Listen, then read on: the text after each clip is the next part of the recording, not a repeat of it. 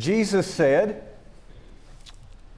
"Few will be saved." I want to encourage you to turn with me to Luke chapter 13. In just a moment, we're going to read verses 22 through 30. We'll spend almost all of our time in the Gospel of Luke this evening. I will draw your attention to a familiar text in Isaiah chapter 59. But other than that, we'll spend our time in the Gospel of Luke. I would encourage you to turn with me in your Bible and to hear the voice of Jesus as He speaks to us tonight about salvation, and as we hear His voice, that we would grow in our understanding and conviction that in response to the question, "Lord, are there few who are saved?" Jesus' answer to that question is yes. Jesus said that few will be saved. In Luke chapter 13, beginning in verse 22, Jesus is going through the cities and villages, and He's teaching and He's journeying toward Jerusalem. And then one said to Him, "Lord, are there few who are saved?" And He said to them, beginning in verse 24, "Strive to enter through the narrow gate. For many, I say to you, will seek to enter and will not be able. When once the master of the house has risen up and shut the door, and you begin to stand outside and knock at the door, saying, 'Lord, Lord, open for us,' and He will answer and say to you, 'I do not know you. Where are you from?' And then you will begin to say, 'We ate and drank in your presence, and you taught in our streets.' But He will say, 'I tell you, I do not know you. Where are you from? Depart from me, all you workers of iniquity.' There will be weeping and gnashing of teeth when you see Abraham and Isaac and Jacob and all the prophets in the kingdom of God, and yourselves thrust out. They will come from the east and the west, from the north and the south, and sit down in the kingdom of God. And indeed, there are last who will be first, and there are first who will be last." In Luke chapter 13, beginning in verse 22, in response to the question, "Lord, are there few who are saved?" Jesus said yes. He used some other words, but in essence, He said yes, few will be saved. And when we look at the few in verse 23, that's a word that it's used of number. It's a word that's used of quantity. And so Jesus would say in Matthew chapter 22, verse 14, many, in contrast to the few, many are called, but few are chosen. In the Sermon on the Mount, Jesus would encourage us to enter by the narrow gate. And He would encourage us to do that because wide is the gate and broad is the way that leads to destruction, and there are many. Many in contrast to the few. There are many who go in by it. And He would elaborate on that there, and He would say, because narrow is the gate and difficult is the way which leads to life, and there are few who find it. And so I think there are a number of reasons why we ought to consider the truth that Jesus said that few will be saved. And as we think about the importance of understanding this in our own lives, I want to encourage you to not be discouraged by the fact that we're talking about the fact that Jesus said few will be saved in contrast to the many. Against the backdrop of this truth, don't despair and give up. There is hope. There are those. Yes, there are few, but there are those who are going to be saved. There is hope. And the hope that we have in Christ is that we can be among the few. We can be a part of the us that we talked about this morning, that God hasn't appointed wrath unto. We can be a part of the saved. Jesus also said in Luke's Gospel in chapter 18, verses 26 and 27, in response to some teaching he had done, who then can be saved? I find myself asking that question from time to time when I compare myself, when I compare folks that I love, when I compare folks that I don't think deserve to be saved, when I compare us with the God who is holy, holy, holy. He is holy in the absolute, which means that He is completely set apart from sin. When I think about all that, I too sometimes think, well then who can be saved? And when I think about that question and when I wrestle with that myself, I fall back on what Jesus said in Luke 18, verse 27. When it comes to my salvation and your salvation, that belongs to the category of things that are impossible with men. But the things that are impossible with men, according to Jesus, things like saying to a storm, things like saying to the wind and to the waves, peace be still, things that are impossible with men, they are possible with God. And that is precisely how the Holy Spirit uses the beloved physician Luke to paint a picture of Jesus. Luke begins in chapter 1, verse 31 by declaring that Jesus would be called Jesus because He's going to be a Savior. Luke 1:69, God has given us in Jesus a horn of salvation. When Jesus came into the world, He was pronounced as a Savior, Christ the Lord, in Luke 2, verse 11. Do not despair, there is hope. You can be among the few. And so as we think about why Jesus said, few will be saved, it just naturally raises the question for me, why? Why are few going to be saved in contrast to the many? And so as we think about that question, why are there going to be few instead of many? I think that we need to consider two things. I think that we need to consider the Savior, and I think that we need to consider the saved. And as we consider the Savior and we consider the saved, then we get a better understanding of why Jesus said there are going to be few who are saved in contrast to the many. And so as we think about the Savior, I want you to understand this evening, and I want you to be convicted about this, and I want you to believe this in the depth of your being. I want you to know that few will be saved not because of the unwillingness of the Savior. In Luke's Gospel and in chapter 5, what was the point of the signs and the wonders and the miracles that Jesus did? It was to communicate that His Word was true, Hebrews 2, 1 through 4. And so in Luke 5 and in verses 12 and 13, we have this episode in the life of Jesus in which these lepers, this man who was full of leprosy saw Jesus, and he fell on his place and he implored Him and he said to Him, Lord, if you are willing, you can make me clean.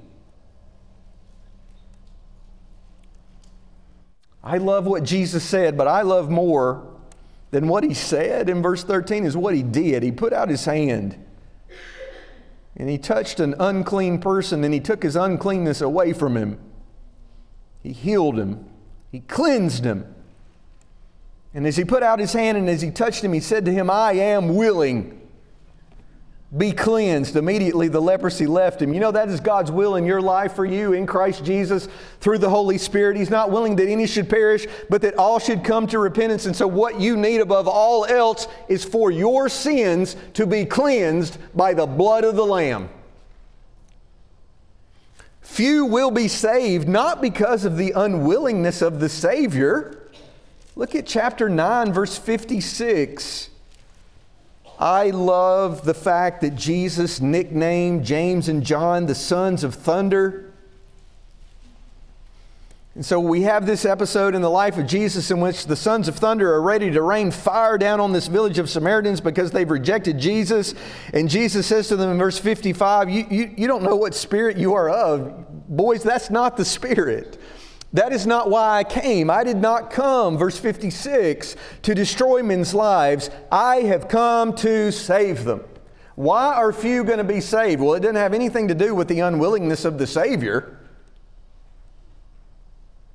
Chapter 19 is a story that we have turned into an account of a wee little man. The story of Zacchaeus is about so much more than the fact that Zacchaeus was short in stature and that he climbed up in a sycamore tree for the Lord he longed to see. The story of Zacchaeus is the story of salvation. And Jesus would say in verse 9, today salvation has come to this house because he is also a son of Abraham, for the Son of Man has come. And here is why he came. He didn't just come to save folks. He came to seek folks to save. He didn't just come to save the folks who came to him. He came to seek the folks that were far from him, that had gone into the far country, who were lost in sin. When Jesus tells us that few are going to be saved, it's not because of the unwillingness of the Savior. And I want to tell you something else that we need to be properly aligned concerning the Savior this evening. It's not because of His inability to save more. Why are few going to be saved? The problem does not lie within the Savior. And so in Isaiah 59 and in verses 1 and 2, over 700 years before the Savior comes into the world as Emmanuel, God with us, God through the prophet Isaiah explained it to us with a word picture that we need to see by faith. Behold, the true and living God, the great I am, Yahweh, Jehovah, the Lord. His hand is not shortened that it cannot save. One of my favorite ways to illustrate sin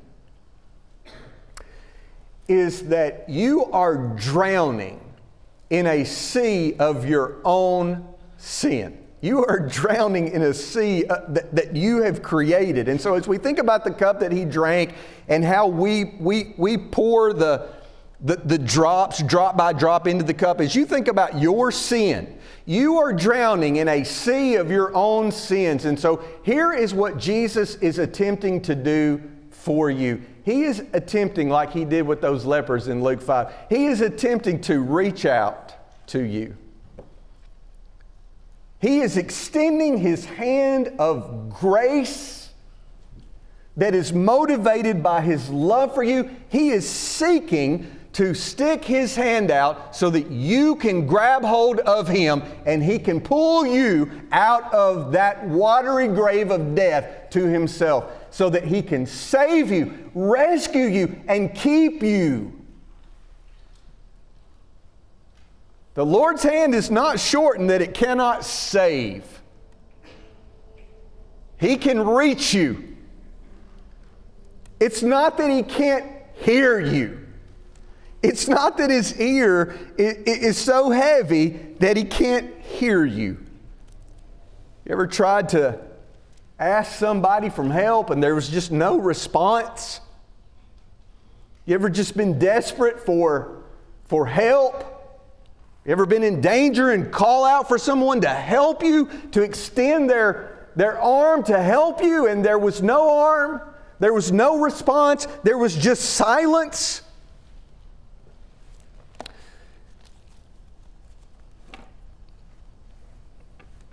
It's not a hearing problem. Few are going to be saved in contrast to the many, not because of the inability of the true and living God to hear you calling upon his name. What's the problem? Verse 2 of Isaiah 59, but Your iniquities have separated you from God, and your sins have hidden his face from you, so that he will not hear. And so what is the problem? The problem is sin. And the reality of our lives is there is nothing that we can do about it. We need help to overcome the distance that we have created between ourselves and God because of the sin that we have chosen to commit. And that is who Jesus is. Jesus is the one who bridges the gap that we created between ourselves and God because of our sin. Few will be saved not because of the unwillingness or the inability of the Savior. Few will be saved because when we consider the category of the few who will be saved, there will be few who are saved because of a lack of willingness on the part of those who Jesus so desperately wants to save. Look at Luke chapter 13, verse 34. What does Jesus say to Jerusalem, the city of David, the city of God? Luke 13:34, O Jerusalem, Jerusalem, the one who kills the prophets and stones those who are sent to her. How often I wanted to gather your children together as a hen gathers her brood under her wings. What's the problem? Is the problem the unwillingness of Jesus to save them? Is it his inability? God forbid. What's the problem? The problem, according to Jesus, is you were not willing.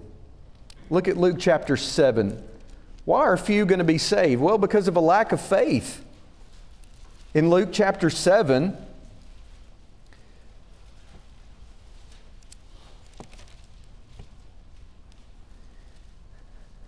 Jesus is in Capernaum, and a certain centurion had a servant who was dear to him, and he was sick and he was ready to die. And when he heard about Jesus, he sent elders to the Jews to him, and he pleaded with him to come and heal his servant. And this centurion, by definition, is not a Jew. He's not of the house of Israel. He's not a descendant of Abraham, Isaac, and Jacob. And so when Jesus hears about this man's faith,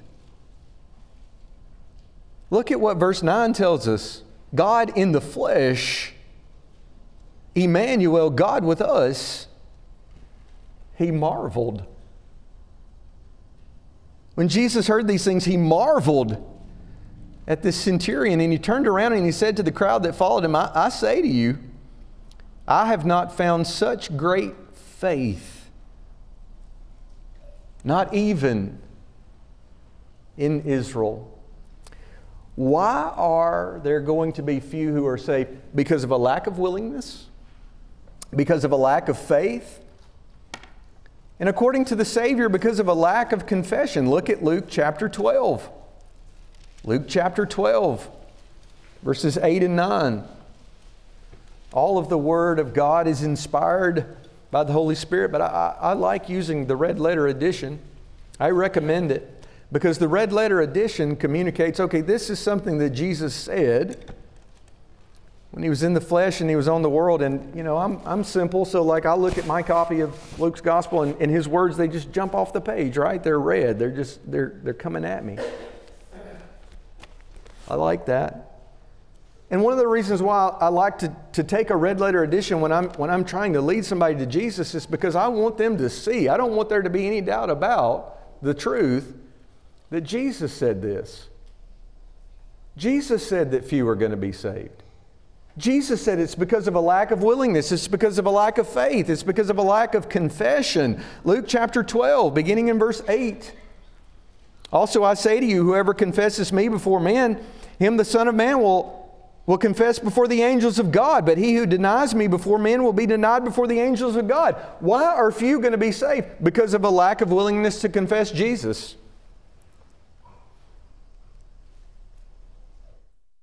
That's one of the reasons why there are going to be few versus the many. But that's not all. Look at Luke chapter 13.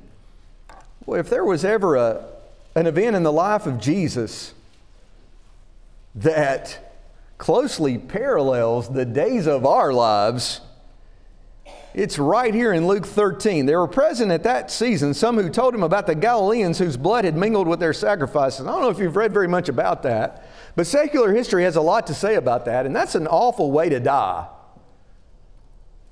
I think one of the blessings of having parents and grandparents and family members who are Christians, as I've had every advantage in Christ Jesus, is all my life I've been going to funerals. And all my life I've been thinking about death. And all my life I have been thinking about ways that I don't want to die. I've got a list. And this is on it.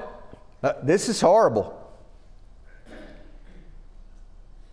So they come around to Jesus and they say, Jesus, what do you think about this? And Jesus said, well, I want to ask you a question. Do you suppose?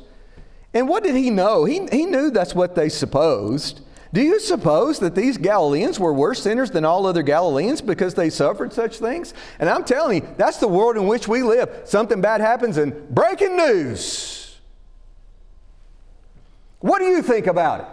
What do you think about it? Well, let me tell you what I think about it. And Jesus says, do you suppose I say unto you, I tell you no?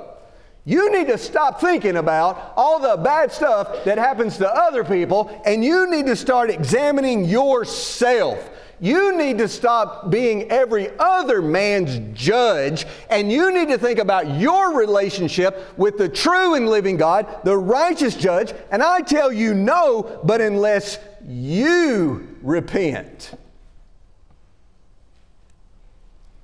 you will all likewise perish. And I love what he does in verse 4 too, because in our day there isn't just one breaking news. What do you think about this? What do you think about that? It's just a constant stream of breaking news. And so breaking news, verse 1, Jesus, what do you think about this? And so Jesus says, okay. Gave you something to think about that first thing there you wanted to talk about. How about this one? Y'all remember those 18 on whom the tower in Siloam fell and killed? Do you think that they were worse sinners than all other men who dwelt in Jerusalem? And that was the common theology of their day, right? All these bad things happen to all these people because they're so bad. And Jesus says, let me tell you something. No. I tell you, one of the great lessons that the wisest man who lived on this earth, with the exception of Emmanuel, God with us, one of the greatest truths that Solomon teaches us in the Ecclesiastes is that time and chance happen to everybody. You may just be in the wrong place at the wrong time, and you may die a horrible death. Or you may just be in the wrong place at the wrong time, and a tower may fall on you, and you may die. I'll tell you what you need to do, Jesus says. You need to repent of your sins, so that when you die, it won't matter how you died.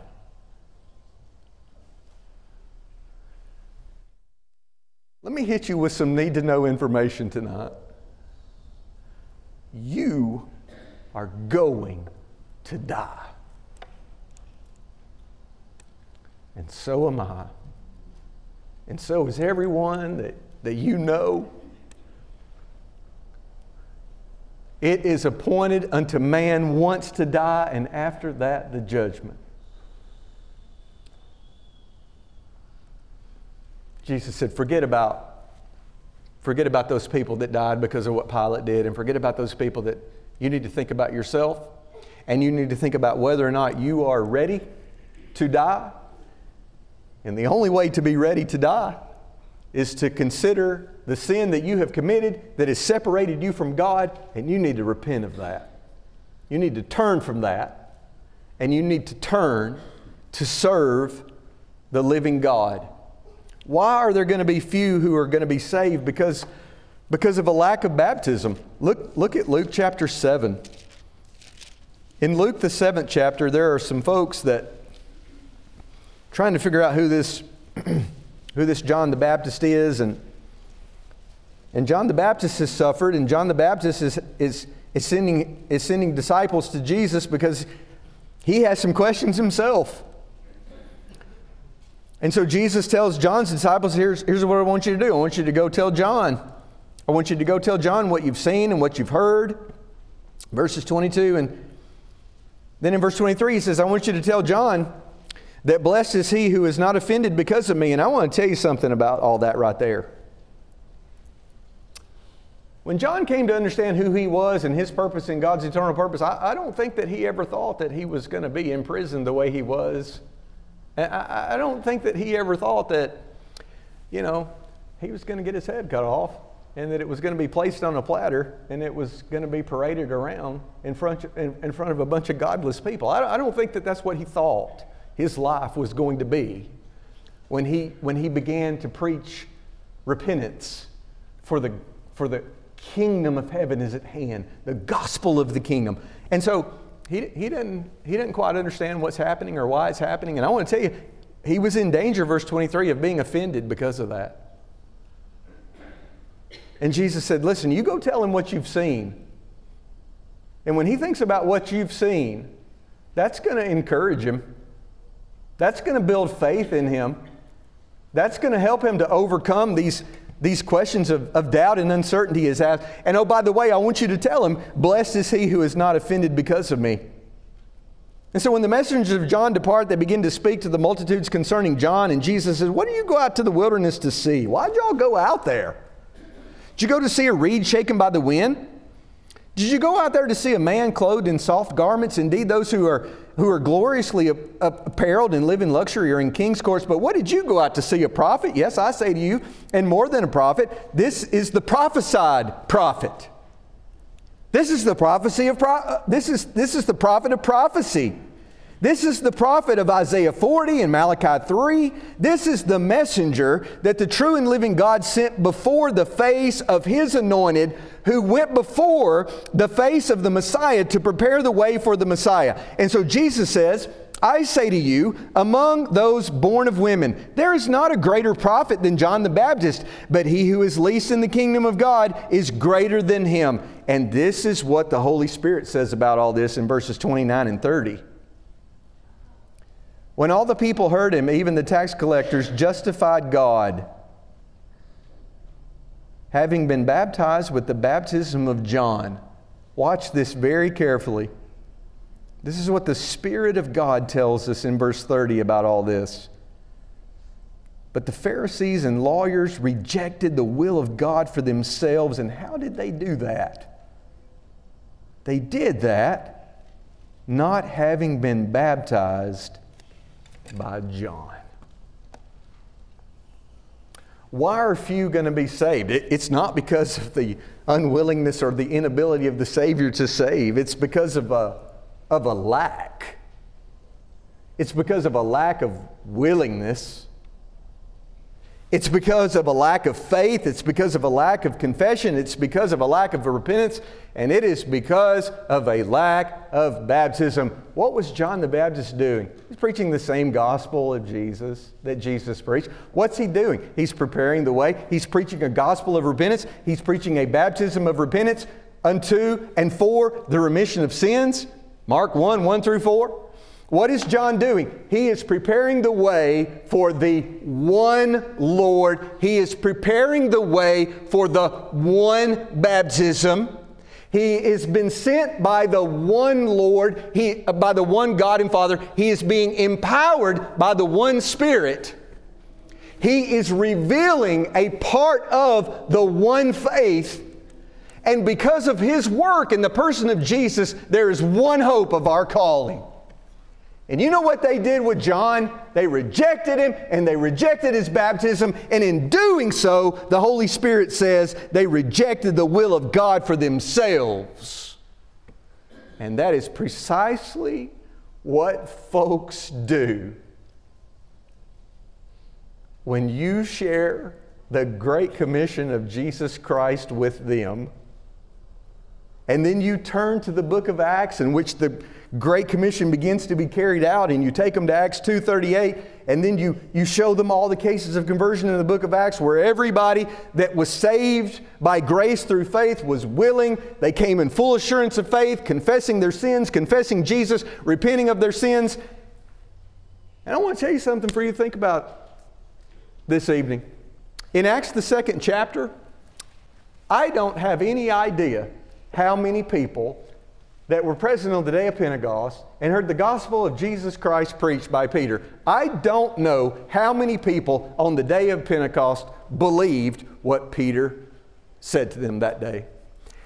You know why I don't know how many people believed what was preached? Because the Holy Spirit doesn't tell us in Acts chapter 2 how many people who heard what he said. The Holy Spirit doesn't tell us in Acts chapter 2 how many people believed. But do you know what the Holy Spirit does tell us in Acts chapter 2?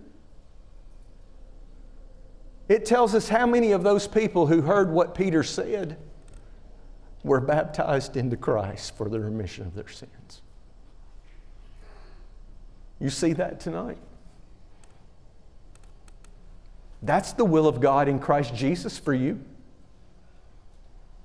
And we reason with people and okay, I'm willing. Okay, I believe. Okay, I'm ready to confess. And as much as lies within me, I'm ready to repent. But baptism, no, that's a work. We're saved by faith.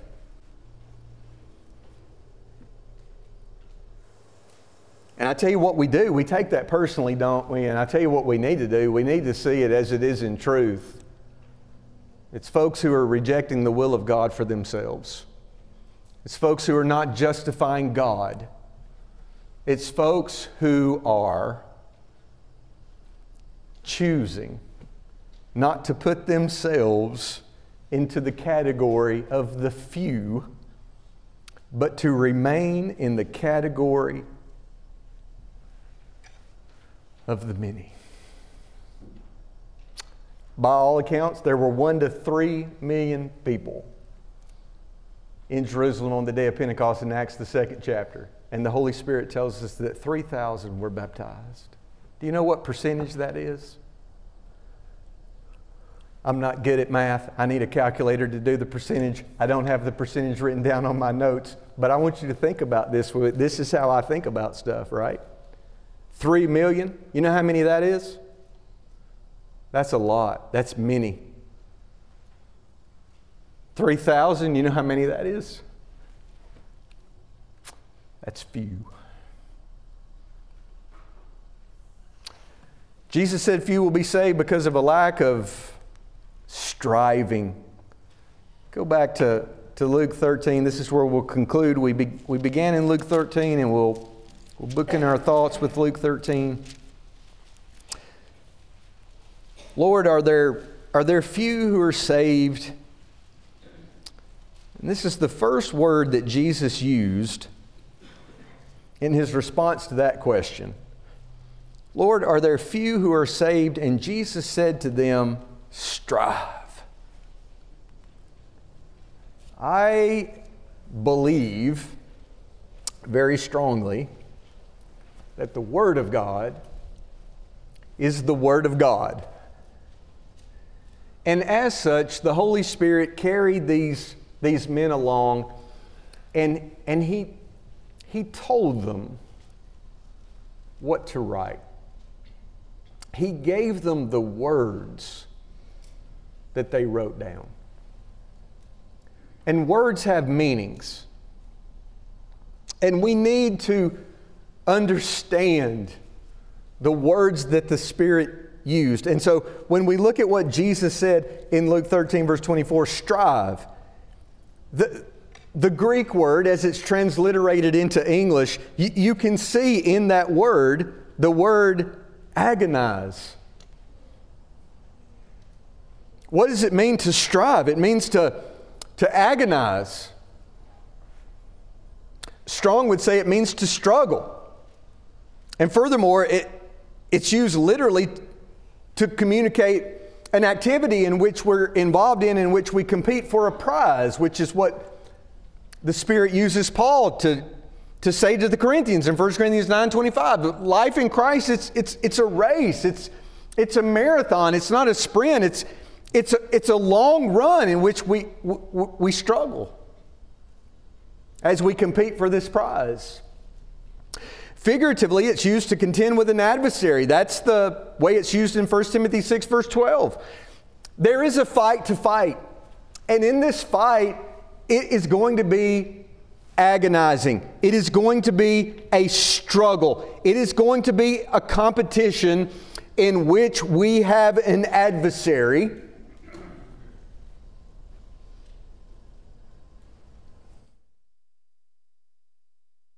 that hates us because the adversary hates him.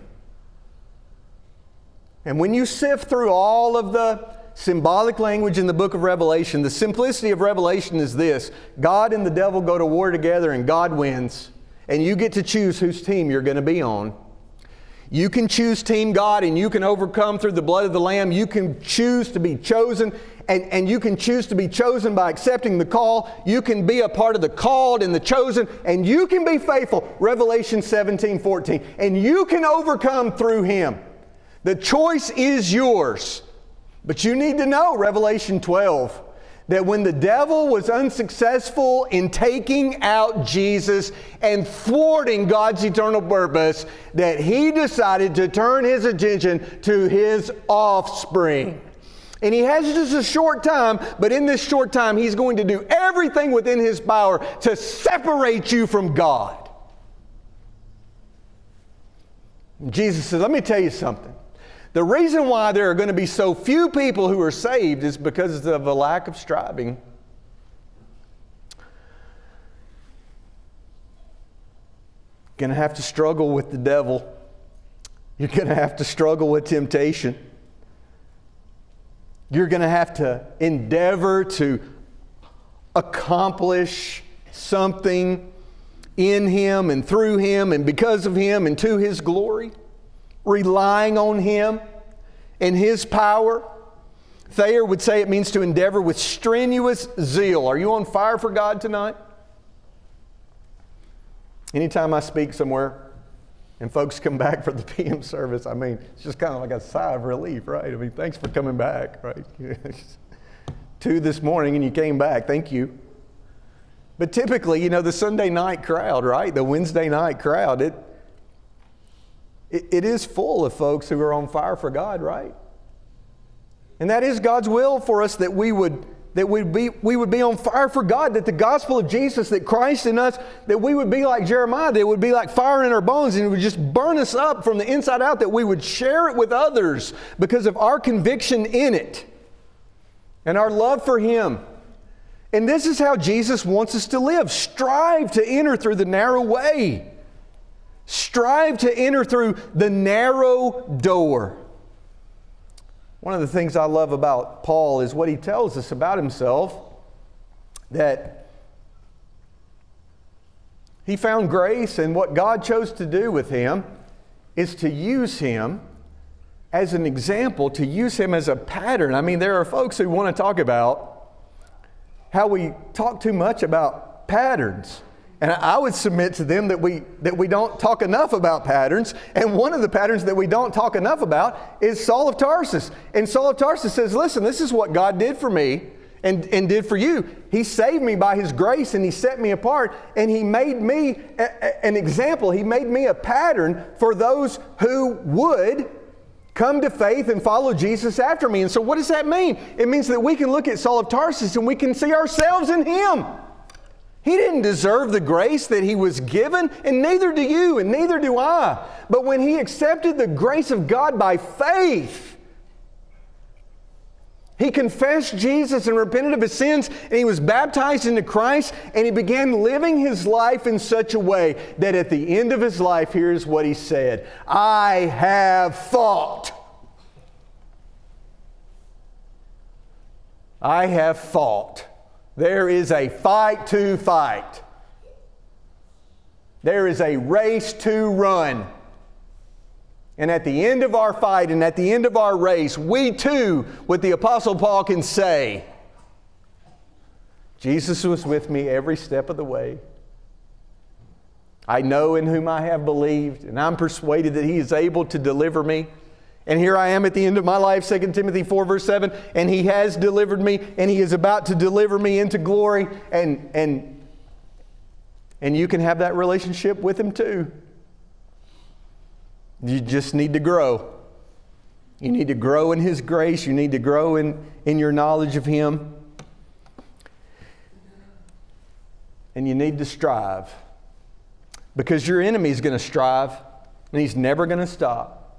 He's like a roaring lion, and he's seeking whom he may devour. And he is not going down without a fight, and he is going to take down as many of God's people with him on his way down. And Jesus said, let me tell you what you need to do. You need to strive. You know, when we think about Jesus saying to us that few will be saved, it really puts Noah and the ark and 1 Peter 3 and 1 Peter 3:21 in perspective, doesn't it? The ark was being prepared in which a few, that is 8 souls, were saved through water. This is not new. The concept of there being few versus the many being saved, that shouldn't shock us. That's something that God's been trying to communicate to us from the beginning. When you look at Genesis 6, what was the problem? The problem was that God's image bearers were continually thinking about evil all the day long, every day. They were striving all right, but not unto good. They were striving unto evil, and the Lord repented that He had even made man. But what did Noah find? He found grace. And Noah's family found grace, and there were 8 souls that were saved through water. And so the ESV would translate 1 Peter 3:21, and it would say, now this corresponds to that, baptism. And it's baptism that saves us. It's baptism into Christ for the remission of our sins. And why are there going to be few? Because the many are going to do the same thing that they did to Noah. They're just going to scoff. And you know what I like to say about scoffers? Scoffers are going to scoff. I mean, don't be one of them. And don't let them distract you from the truth of what Jesus has to say to you in your life. Scoffers are going to scoff, but Jesus said and is saying and will say until He comes again, he who believes and is baptized shall be saved. Men and brethren, what shall we do? We believe this message that you have preached about Jesus of Nazareth. We believe that we were wrong about Him. We are confessing that we were wrong about Him. We are asking you, how do we repent of this? Men and brethren, repent and let each one of you be baptized for the remission of your sins. I don't know how many believed what He said in Acts the 2nd chapter, but I know that 3,000 were baptized, and the Holy Spirit tells us that it was the Lord Himself that added those 3,000 to His church. There were a few, and there are a few today, and I want you to be encouraged tonight that you can be among them. Jesus said few will be saved. It's not because of an unwillingness on His part to save or the inability of Jesus to save more. It's because of a lack of willingness and a lack of faith and a lack of confession and a lack of repentance and a lack of baptism and a lack of striving. And so in your life, you go with Jesus. You get out of your way, and by faith you hear the voice of Jesus. And you obey His voice. And when He comes again, you will find yourself among the few.